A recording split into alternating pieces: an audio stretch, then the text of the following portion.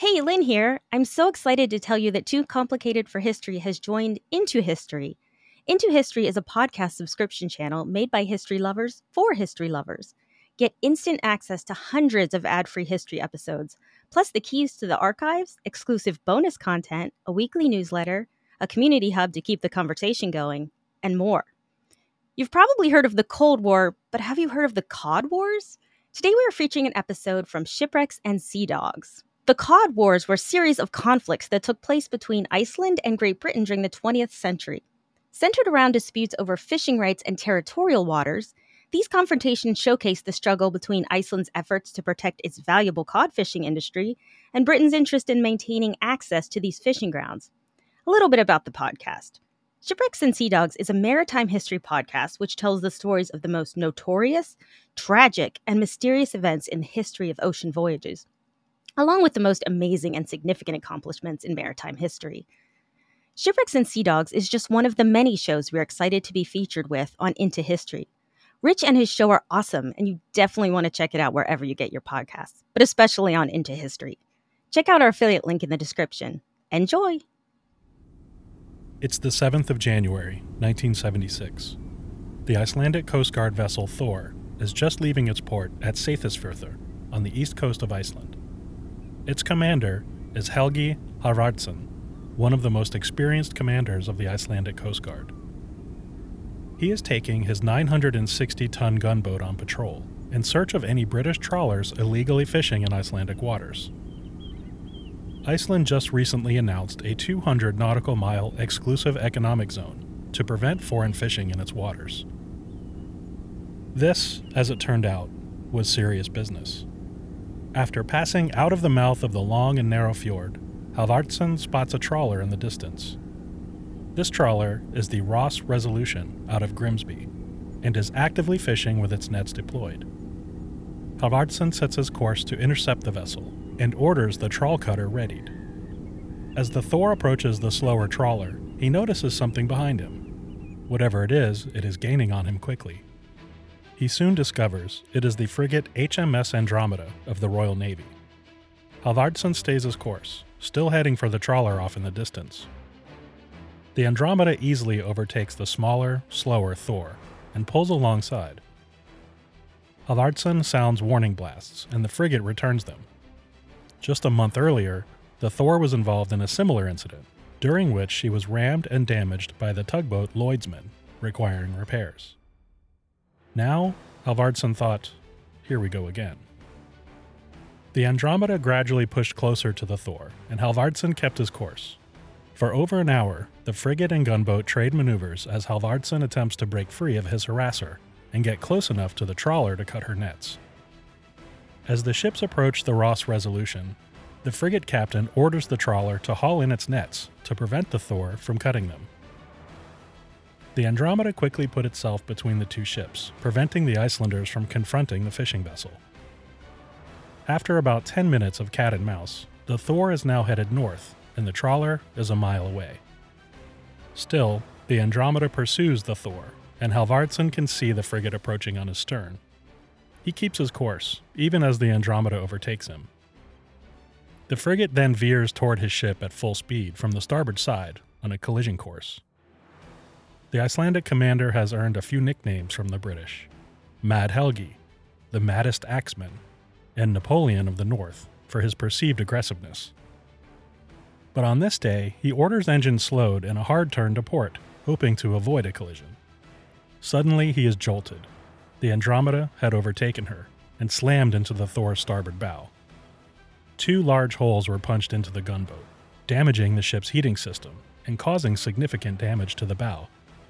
Harvardsson has no choice but to anchor his ship and assess the damage. Soon, the gunboat Tyr arrives to assist, as well as the frigate HMS Naiad, which is shadowing the Icelandic gunboat. Under escort of the Tyr, Thor limps back into Seyðisfjörður for repairs. This incident took place during the Third Cod War and was just one of many confrontations between the small but feisty Icelandic Coast Guard and the imposing Royal Navy ships. This unlikely aggression between allies and fellow NATO members caught the world's attention. This was not a conventional war, but nevertheless, the stakes were high, and the livelihoods of many were on the line. The Cod Wars, today, on Shipwrecks and Seadogs.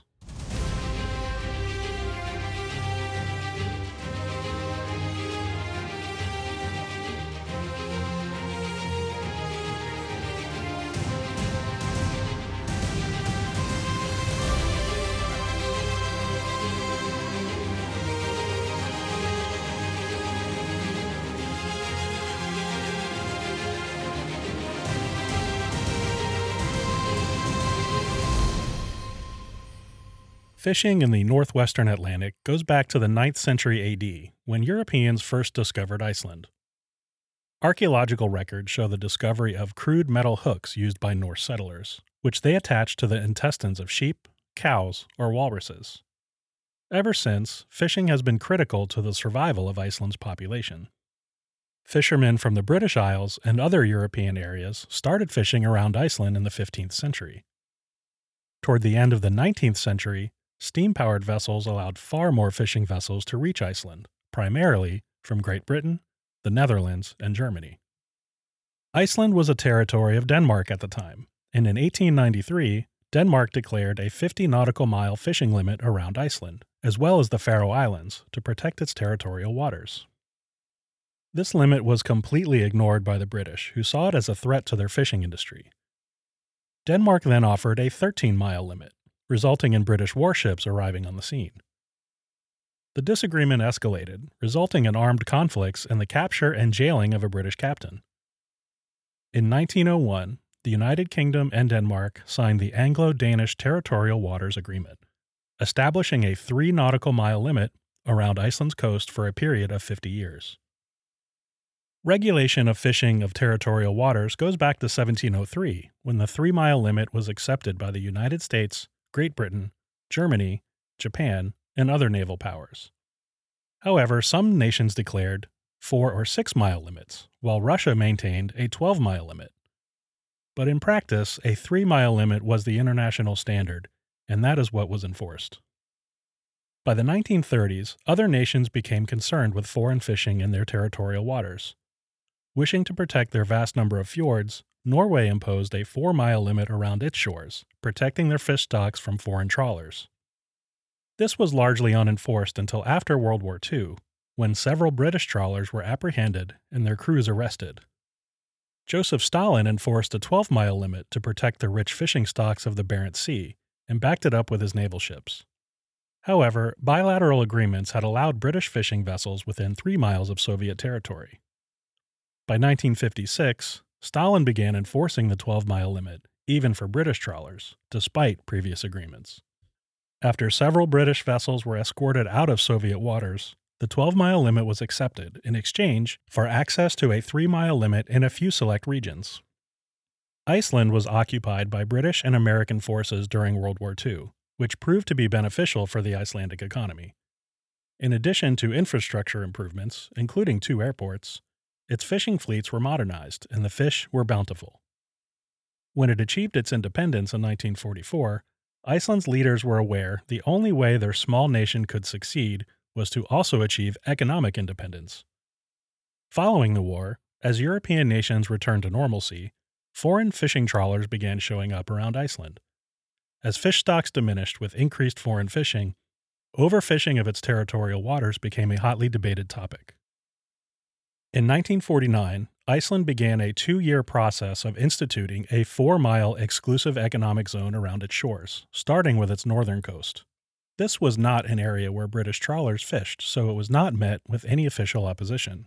At the same time, the UK and Norway were in the midst of a decades-long dispute over the definition of Norwegian territorial waters, which started at the mouths of its fjords and extended outward from outlying islands. The dispute was settled by the International Court of Justice in 1951 when it ruled in favor of Norway. This ruling supported Iceland's ideas of its own local waters.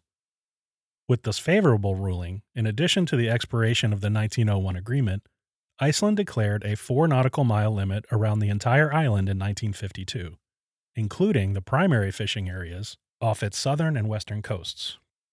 The language of its limitations provided, quote, 47 consecutive baselines drawn around the coast of Iceland, enclosing the waters of its coastal archipelagos, islands, and rocks within these lines.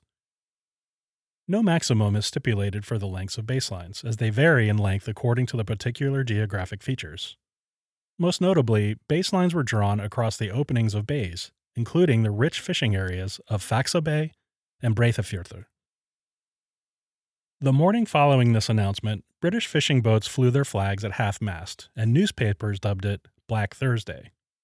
In addition to cutting off another nautical mile of potential fishing around the entire island, it also put fishing vessels further out to sea, making it more difficult to shelter from harsh weather. This forced captains to either cease fishing and head home, or force their crews to work in dangerous conditions.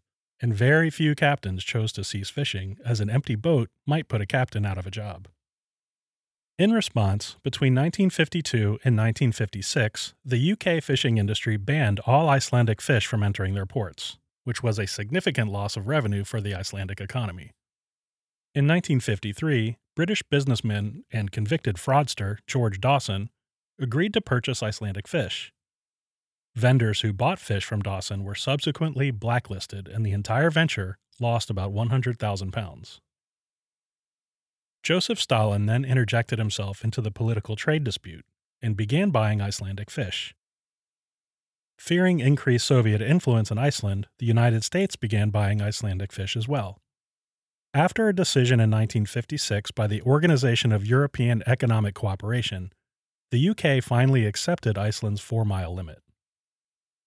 In 1958, the United Nations Conference on the Law of the Sea was held in Geneva, attended by 86 countries, in an attempt to settle these disputes and agree on an international standard. The nations were primarily divided between those who wanted 12 nautical mile limits and those who wanted 6-mile limits with an additional 6 miles of conditional management. A joint proposal by the United States and Canada for the 6-mile limit fell 1 vote short of being approved, with Mexico playing a key role in the proposal's defeat. No international agreement was reached, and disputes would continue.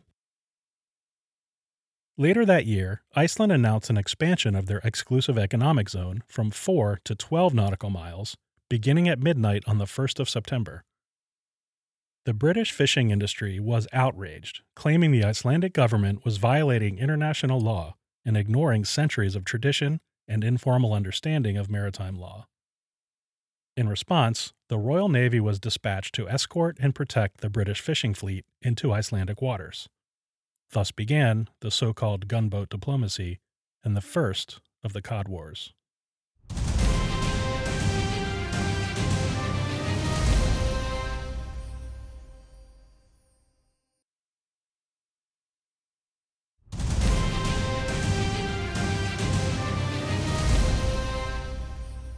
"37 Royal Navy ships and over 7,000 sailors were sent to protect British fishing interests. Iceland had no standing army or navy, and still doesn't to this day. The Icelandic Coast Guard was tasked with protecting its waters and consisted of 6 patrol vessels and about 100 sailors. Despite being vastly outnumbered and outgunned, the small Icelandic force was determined to impose this 12-mile limit. Fishing represented the majority of Iceland's exports at the time and was critical to its economic independence.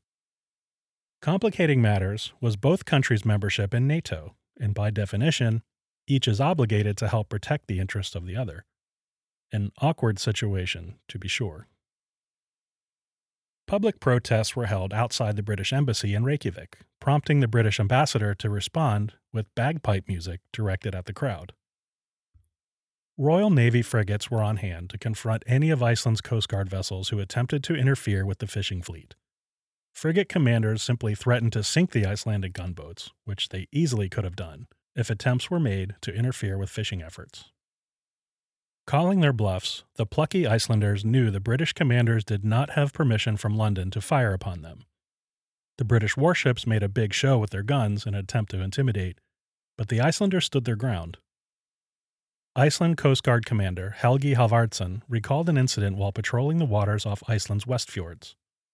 The weather was bad, and the seas were rough when he spotted British trawlers inside of the 12-mile exclusion zone.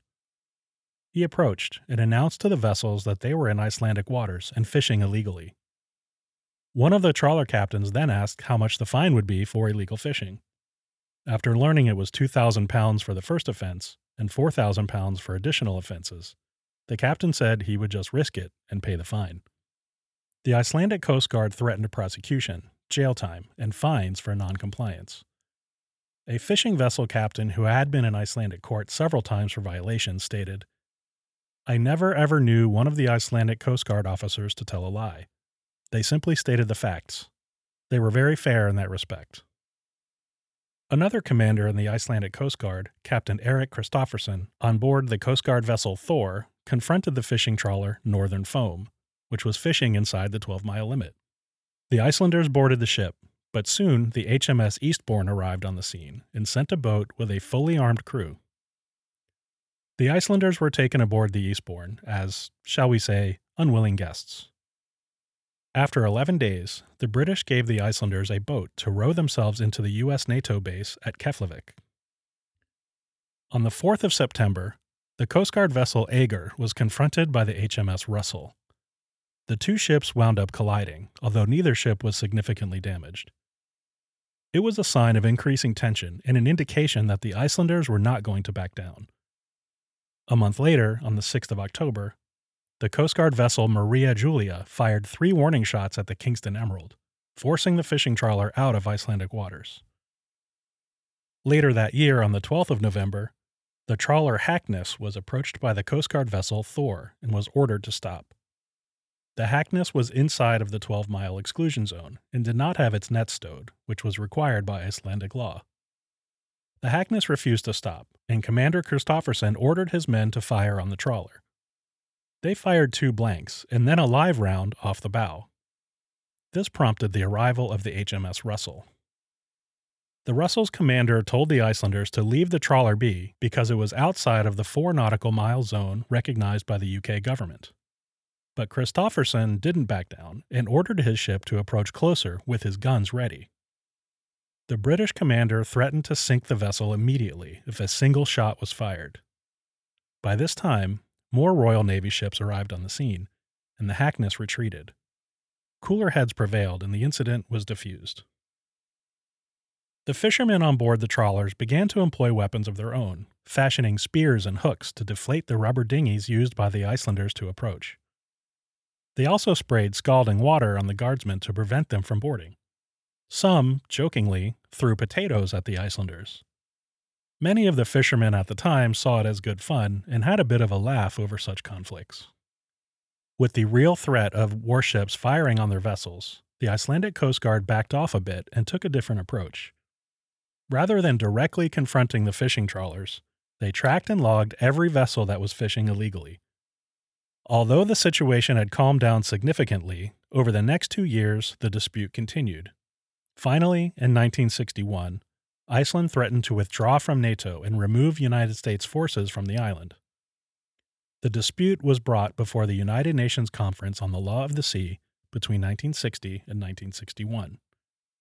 An agreement was reached allowing Iceland's 12-mile exclusion zone, but allowing UK fishing vessels access to the outermost 6 miles in specifically allocated fishing zones, and also during certain seasons, for a period of 3 years. In addition, both countries agreed to have any further disputes heard before the International Court of Justice at The Hague. Thus ended the First Cod War.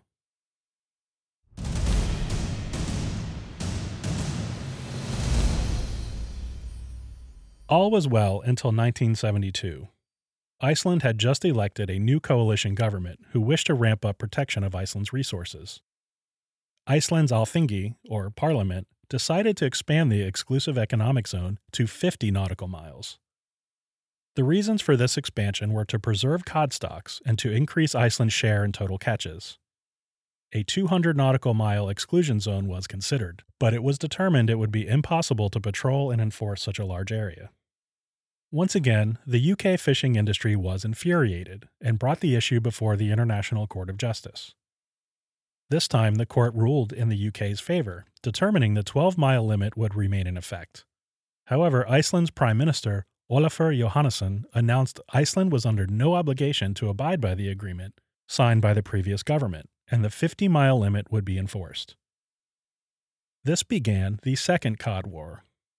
British trawlers resumed fishing, ignoring the 50-mile announced limit. Knowing the Icelandic Coast Guard would be tracking their movements, trawler captains responded by painting over or otherwise covering the names of their ships, their registration numbers, and other identifying features. Some even mockingly flew the Jolly Roger. When confronted, the fishermen derisively taunted the Icelanders, giving them the two-fingered salute, so to speak, and singing Rule Britannia. Despite the taunting, the Coast Guardsmen didn't flinch and continued to warn, harass, and confront the trawlers, and collisions did occur. It was at this time the Icelandic Prime Minister authorized the use of Iceland's secret weapon, the trawl wire cutter, or warp cutter. This device was invented by Peter Sigurdsson, director of the Icelandic Coast Guard. It was an iron grappling hook of sorts. The device would be attached to a rope and fired perpendicular to the trawl nets of the fishing vessels, then hauled back in, catching the trawl wires in its hooks and cutting the nets. All 7 of the Coast Guard's vessels were outfitted with this weapon before unleashing it on the fishing fleet.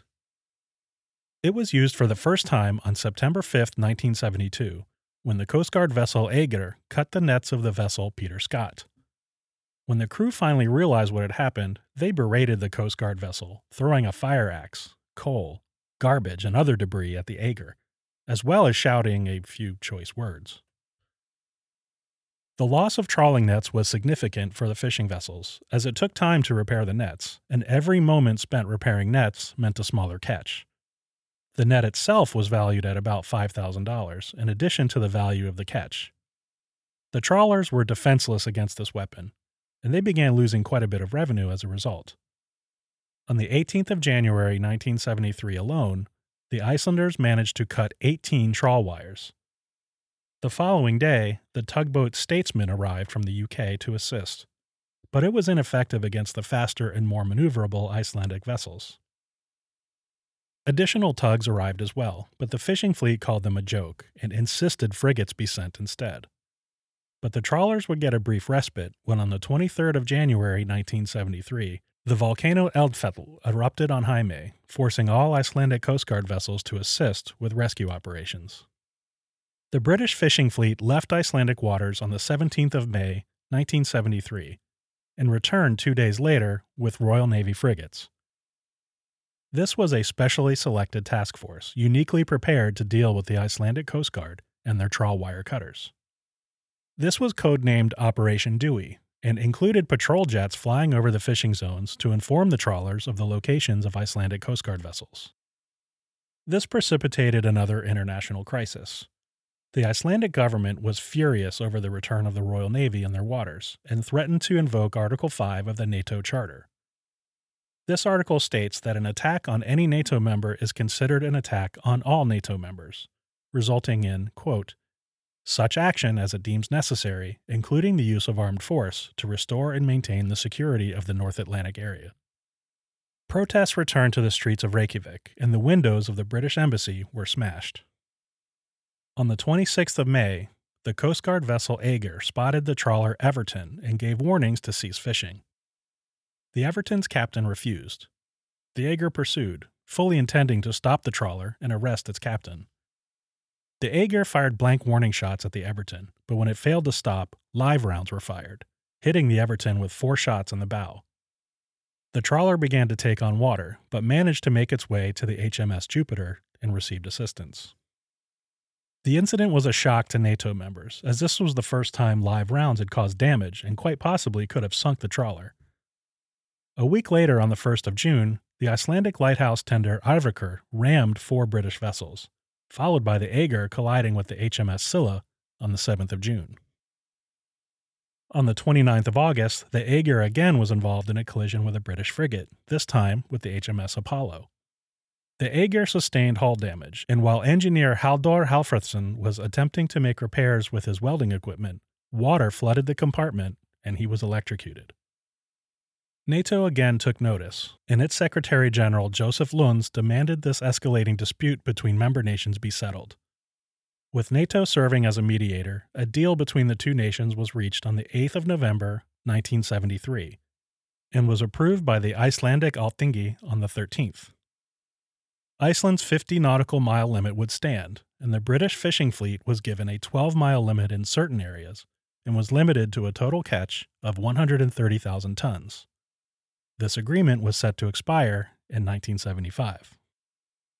Despite the agreement, on the 19th of July 1974, the trawler C.S. Forester was discovered fishing inside the limit by the Icelandic gunboat Thor.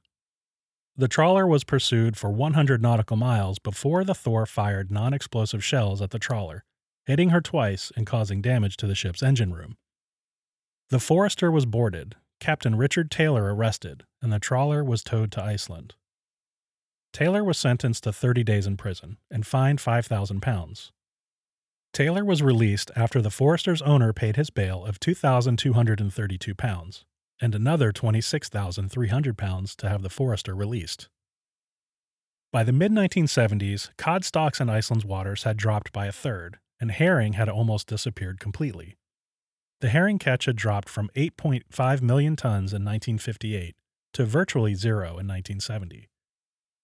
Marine biologists issued warnings of Icelandic cod stocks being completely gone by 1980 without any further protections. Iceland could not afford the loss of cod to its economy, and in May of 1975, with the expiration of the 1973 agreement soon approaching, Iceland announced its intentions to expand its exclusion zone to 200 nautical miles.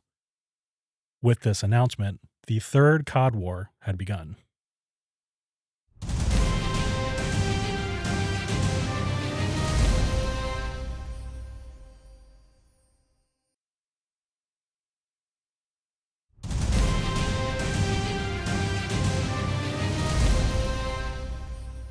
The British fishing fleet acknowledged the declining stocks of cod, but did not agree the waters had been overfished, and it also objected to the limits on catch totals proposed by Iceland.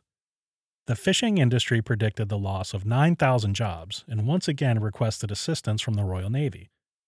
Almost immediately, clashes were reported, and Iceland's trawl wire cutters were again employed, further angering and frustrating the British fleet. In response to the return of the Royal Navy, Iceland made attempts to purchase U.S. Asheville-class gunboats and Soviet Mirka-class frigates, but their requests were denied. One of the most notable events during all of the Cod Wars occurred on 11th of December 1975. According to Icelandic reports, commander of the Coast Guard vessel Thor, Helgi Halvardsson, was patrolling the mouth of the fjord at Seyðisfjörður on Iceland's east coast. As he approached the mouth of the fjord, he spotted three British vessels: the ocean-going tug Lloydsman, the support vessels Star Aquarius and Star Polaris. They were sheltering in the fjord from a force 9 gale whipping through the area. Halvardsson ordered the ships to leave, and the vessels initially complied. When reaching about 2 nautical miles from shore, the Star Aquarius suddenly turned and rammed the Thor's port side, and the two ships collided and bumped several times before Thor turned aside. The tug Lloydsman, a much larger ship than the Thor, came about and wedged itself between the Star Aquarius and the Thor, protecting the support ship from being boarded. Allegedly, the Lloydsman rammed the Thor again, striking her port side, and Halvardsson fired 2 blank warning shots and then a live round at the Lloydsman, reportedly striking the tug's bow. The British ships then veered off and out to sea. The bow of the Thor sustained significant damage and was in danger of sinking, but was able to limp back to Seyðisfjörður for repairs, escorted by the Coast Guard vessel Tyr. But according to British accounts, the crew of the Thor attempted to board the Star Aquarius and then fired shots after the Lloydsman intervened. Iceland's ambassador in London, Neil Sigurðsson, claimed the Thor was acting in self-defense after being rammed and damaged. Iceland's foreign minister Einar Agostin said, "If the tugboats continue to ram Icelandic ships in Icelandic waters, what can we do but shoot?" He went on to say, "Any disaster which could be attributed to the presence of British warships engaged in the unlawful use of force in Icelandic waters could easily result in such extensive damage to the NATO cause in my country that no Icelandic government would be in a position to counter it effectively." Following this incident, frigates were again ordered to Iceland. In total, 22 frigates, 7 supply ships, 9 tugboats, and 3 support ships were sent to protect the fleet. More collisions would continue. With much finger-pointing and grandstanding from both nations, the event again sparked the attention of NATO in the international community. Still, tensions mounted, and conflicts continued. On the 26th of March 1976, the Coast Guard vessel Balfour confronted the HMS Galicia, colliding with her several times. The following day, the Balfour rammed the HMS Galicia, leaving the British warship with a 20-foot gash in her hull.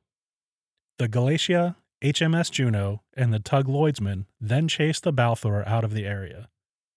2 months later, the Balfour rammed the HMS Eastbourne, damaging her badly enough to knock her entirely out of the conflict. Diplomatic negotiations had been ongoing since January of 1976, but neither side was willing to budge. With no deal in sight, Iceland and the United Kingdom both withdrew their ambassadors, ending diplomatic relations on the 19th of February, 1976. The confrontations and rammings continued into May of 1976, when the Royal Navy received authority to protect British vessels using any means necessary. On the 6th of May, the Coast Guard vessel Tyr confronted the fishing trawler Carlisle. Soon after, the frigate HMS Falmouth arrived on the scene, and Captain Gerald Plummer rammed the Tyr at a speed of 22 knots. The Tyr was very nearly capsized, but was able to right herself.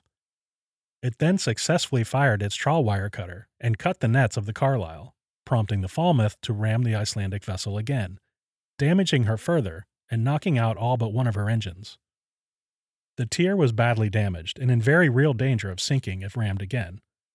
When the tug Statesman began pursuing, Captain Gudmundur Kjarnestad ordered his crew to man the guns, in a brave showdown with the much more powerful British frigate. Not wishing to engage in a gun battle, both sides retreated, and no further damage was done. Over 55 ramming incidents occurred during the Third Cod War between November of 1975 and June of 1976. Of the 22 frigates sent by the Royal Navy, 15 of them returned damaged. During one of these collisions, a fisherman from Grimsby was struck in the head by a cut trawl line, making him the second casualty of the Cod Wars. By the end of May, negotiations between the two NATO members had resumed. Iceland threatened to leave NATO entirely and close the U.S. NATO base at Keflavik. This was of particular concern because the Iceland base was necessary to prevent Soviet submarines from using the Greenland Sea to pass into the North Atlantic. With this being a real possibility, the UK government conceded to recognize Iceland's 200 nautical mile exclusion zone. The NATO base at Keflavik was a key factor in this decision, but the UK also desired to have its own 200 nautical mile limit. In the end, the agreement allowed a maximum of 24 British trawlers to operate inside the 200-mile limit, with an annual catch not exceeding 30,000 tons. UK officials realized it had much to lose and little to gain by continuing this conflict. The British Foreign Secretary and the Secretary for Fisheries and Food referenced the bigger picture, stating, NATO's defenses in the North Atlantic and the balance of power were more important than the interests of the trawler owners and fishermen. In 1982, 200 nautical miles became international law at the United Nations Convention on the Law of the Sea. The result of the Cod Wars and Iceland's 200-mile exclusive economic zone was devastating to British fishing, most notably in the ports of Grimsby, Hull, Aberdeen, and Fleetwood. Thousands of people in the northern ports were put out of work. Fishing-related industries such as marinas and canning and packing plants were also hit hard. The UK government promised to offer relief to those who lost their livelihoods, giving tens of millions of pounds to trawler owners collectively. But most of those who actually worked on the trawlers received next to nothing, as the government deemed them to be casual laborers. The nature of working on long-distance trawlers often required workers to go from vessel to vessel throughout the season, preventing long-term employment on a single trawler. In 1993, the High Court ruled trawlermen affected by the Cod Wars were permitted to claim redundancy payments, or what is called unemployment benefits, in the U.S. But the ex-trawlermen were unhappy with the criteria being applied. According to this ruling, each person needed to prove 2 years of continuous employment with a single employer between the years 1974 and 1979. Anyone who continued working after 1979 was denied any payment. In total, £14 million were paid out to 8,000 workers, but this still excluded a great number of trawlermen who were left with nothing. As the years dragged on, compensation for the Cod Wars became a contentious topic, involving MPs in affected areas lobbying for their constituents. In 2000, a new agreement was reached, and an additional £60 million was paid out to former trawlermen, with each person entitled to £1,000 for every year of service, up to a maximum of £20,000. But still, only 63% of claims were awarded, leaving many without compensation. In 2009, an additional payment plan was approved, and more fishermen became eligible to receive compensation. But in 2012, almost 35 years after the Cod Wars concluded, the British government apologized to roughly 2,500 claimants who had been previously denied after a parliamentary ombudsman discovered the compensation program had been mismanaged. A £1,000 compensation was awarded to each claimant who lost their livelihood. This was not received warmly, and many former trawlermen found it insulting. Charles Grimmer, who had been jailed in Iceland during the Cod Wars, said, "Consider the ages of most of the trawlermen now. Some have passed on or won't have the time left to enjoy the money. I'm pleased they will be getting something, but it's all too little, too late." Today, fishing represents 40% of Iceland's exports and 13% of its workforce. Icelandic cod stocks rebounded briefly in the 1980s before steadily decreasing over 3 decades. However, stocks have been on the rise or stable since 2010 due to increased conservation and management efforts. Iceland remains heavily dependent on the fishing industry to support its economy, with fishing second only to tourism. While calling these conflicts wars may be a bit of hyperbole, it was a serious conflict that impacted thousands of lives over several decades. Its effects in the northern port towns of Great Britain can still be felt today. It is a stark reminder of the importance of good faith negotiations of interested parties in order to avoid armed conflict. The Cod Wars could have been far worse had cooler heads not prevailed. For Iceland, it proved how a small nation with no standing army or navy could stand up to a superpower using whatever leverage it had, in this case, its membership in NATO and its NATO base at Keflavik. For the United Kingdom, it showed a rational unwillingness to use deadly force against a far less powerful NATO ally to prevent an international crisis. In 2006, the Icelandic seaside village of Vík gifted a bronze statue to the port town of Hull in Yorkshire. The statue is called Voyage, and it depicts a man leaning toward and looking out over the ocean. It has a similar sister statue in Vík called For. The original statue in Hull was stolen for scrap metal in 2011, but £40,000 were allocated to have it recast and replaced by the original artist Steinunn Þórarinsdóttir. In February 2017, surviving crew members of 2 vessels involved in the Cod Wars, the Arctic Corsair out of Hull and the Icelandic Coast Guard vessel Odin, exchanged ships' bells in a gesture of friendship between Hull and Reykjavik. The ceremony was coordinated by Hull Museums to highlight the history between Iceland and the United Kingdom. That's going to do it for this episode about the Cod Wars. Thank you so much for listening. I'd like to ask all of you, if you haven't already, to leave a rating and review on Apple Podcasts, Spotify, goodpods.com, or podchaser.com. It's free to do, means a lot to me, and only takes a moment of your time. I'd really appreciate it. Shipwrecks and Seadogs is written, edited, and produced by me, Rich Napolitano. You can follow Shipwrecks and Seadogs at ShipwrecksPod on Facebook, Instagram, Twitter, and now also on Threads, Spoutable, and Tribal. If that's not enough, you can also follow on Mastodon at shipwreckspod at c.im. Episode, show notes, images, and sources can be found on shipwrecksandseadogs.com. The outstanding original theme music is by Sean Siegfried, and you can follow him on YouTube at Sean Secret or on the web at sean.siegfried.se. Thank you again for listening, and until next time, don't forget to wear your life jackets. Thank you for listening to the full episode of Too Complicated for History. We hope you enjoyed the episode, and if you did, please leave us a review on Odyssey, Apple Podcasts, Spotify, or wherever you get your podcasts. Be sure to follow us on our social media platforms at 2C4H_podcast or check out the link in the description. This will keep you in the loop for show updates, new episodes, and exclusive content. Too Complicated for History is a podcast from Primary Source Media. Produced by Patrick Long and Lynn Price Robbins. Edited and mixed by Curtis Fritsch. Opening theme music by Sheena Biratello.